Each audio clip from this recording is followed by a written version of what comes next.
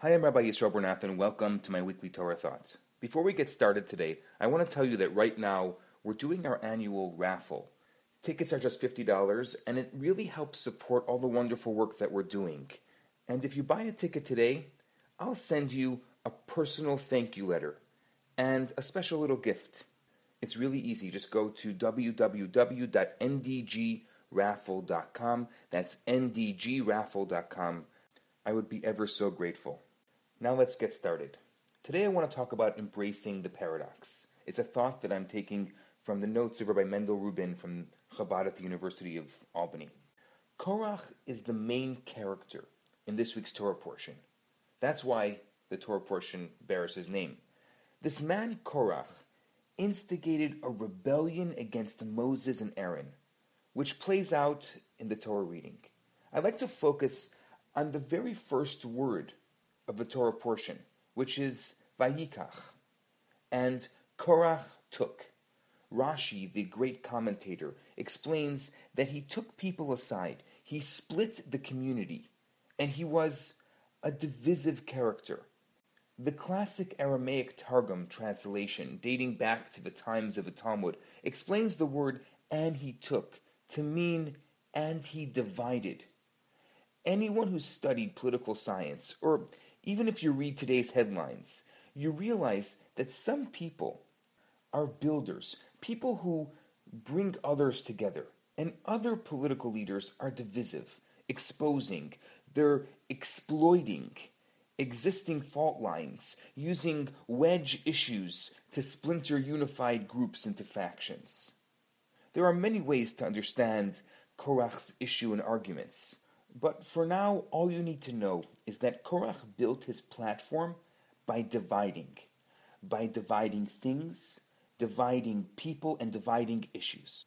This coming week we'll be celebrating the anniversary of the passing of the Lubavitcher Rebbe. I think it's really appropriate to talk about this because the Rebbe stands for exactly the opposite of what Korach was all about. The Rebbe was the great unifier. Now, many people may know of the Rebbe's great love and vision for the Jewish people, and how each and every Jew was incredibly precious in the Rebbe's eyes.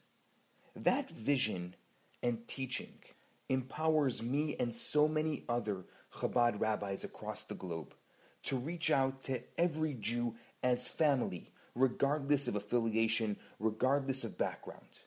You know, Jews are often divided by cross-section. Where do you belong?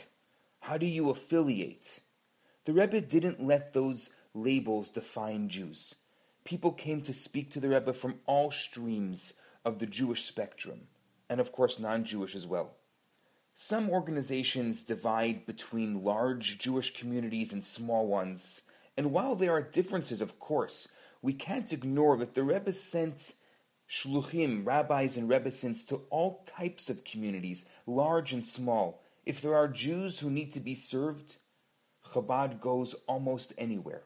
If there are Jews who differentiate based on level of learning or scholarship or religious observance, not the Rebbe. The Rebbe treated ordinary, simple Jews the same as he did scholarly rabbis on the weekly dollars line. The Rebbe takes the opposite approach of Korach. While Korach divided, the Rebbe united. Where Korach saw and sought cross-section, the Rebbe saw it as an intersection. Where Korach wanted to push us apart, the Rebbe reached out to pull us back together as one people. Actually, the Rebbe's unifying approach goes much further than Avat Yisrael, the love of our fellow, seeing every Jew as family. You see, this vision of unity, this vision of togetherness and oneness, pervasive throughout the Rebbe's teachings. Chabad can be confusing to people. We're both very spiritual and very practical at the same time. On one hand, we're pretty old-fashioned, and yet we're also up to date and living with the times. Some of us are even ahead of the curve. We can be non-judgmental, tolerant, and understanding of others, yet quite principled with our own strict standards. We wouldn't be considered feminist, yet Chabad women are the most empowered. A lot of Jewish philosophy pits the rationalists against the mystics, but Chabad doesn't see them as mutually exclusive. Many separate Torah learning into compartments of Talmud versus Halacha, Halacha versus mysticism, and the literal meaning versus the figurative meaning. Not the Rebbe. The Rebbe sees Torah, and indeed life, as one giant interwoven, interconnected, fluid and flowing, organic and holistic whole. And Chabad rabbis may be immersed and fully engaged in their respective cities or their respective campuses, local culture and color, and program and adapt accordingly. Yet, they are not of that place. They and their families somehow remain different, even as they are fully and wholeheartedly dedicated and involved. The Rebbe wanted us to seek and yearn and be passionate about the Mashiach, that utopian principle of faith in a better world, a world of peace, a world without hunger, a world without disease. And yet, continue at the same time with our daily efforts, including building campaigns. And Chabad as a teaching emphasizes the power of thought and intent. That's actually what the word Chabad stands for. And yet also declares that physical action is the most important of all. Body versus soul, the youth or the elderly, seriousness and joy. The Rebbe was once described as an incredibly rational thinker with the faith of a child. We can go on and on and on about the many paradoxes of Chabad, but we'll save that for another time.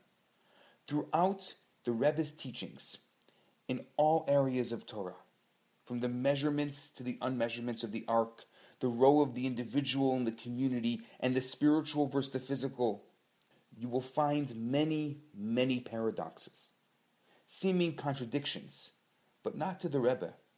The Rebbe embraces the paradox and says both are possible. Each has its place. They are compatible and complementary to one another. Now let's go back to Korach.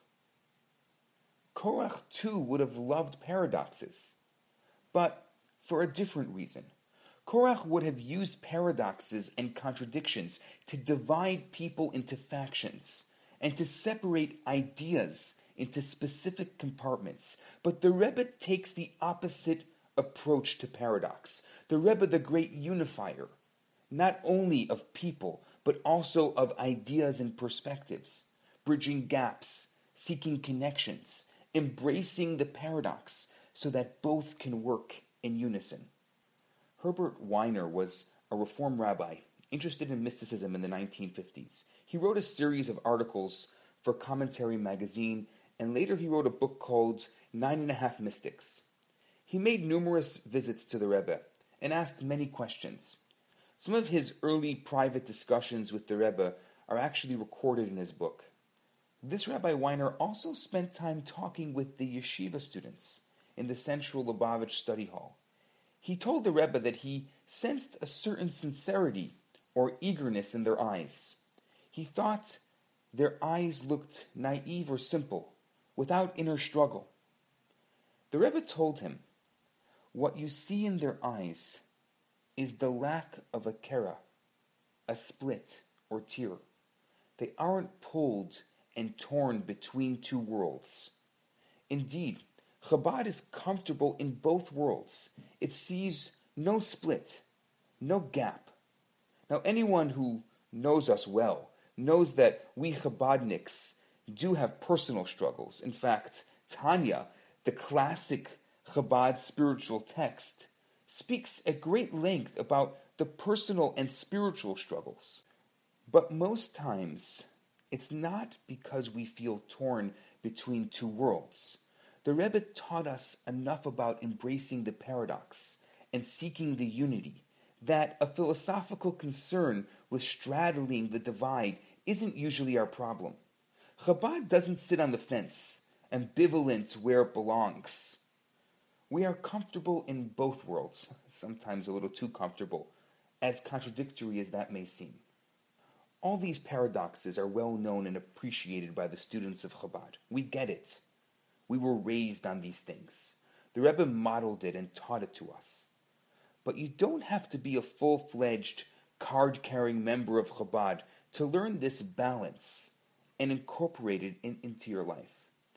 Each of us can seek to tie together the loose strings of our lives, turn the fragments of our daily experience into a beautiful mosaic, to seek and reveal the divine unity within all things, to find godliness anywhere and everywhere.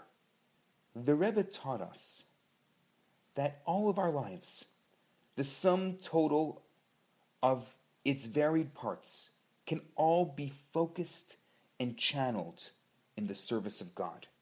We need to see the big picture. We see no split. We don't see fragments. We see the mosaic. It's a wonderful perspective. It's a real gift, and it's our heritage. I think it's time that we work on making this vision our own vision. I'm Rabbi Yisrael Bernath. Shabbat Shalom. Hi, Rabbi Bernath here. I have some great news for you.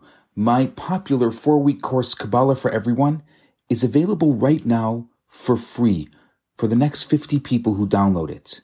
All you have to do is go to www.theloverabbi.com, scroll to the bottom of the page, and you're going to see the download button right there. In this course, I talk about the Kabbalistic secrets to relationships, to wealth, to happiness, and balance. This special offer has been dedicated in loving memory of Ellie Dorfman. I look forward to hearing from you and hope you enjoy the course. Now on to today's episode.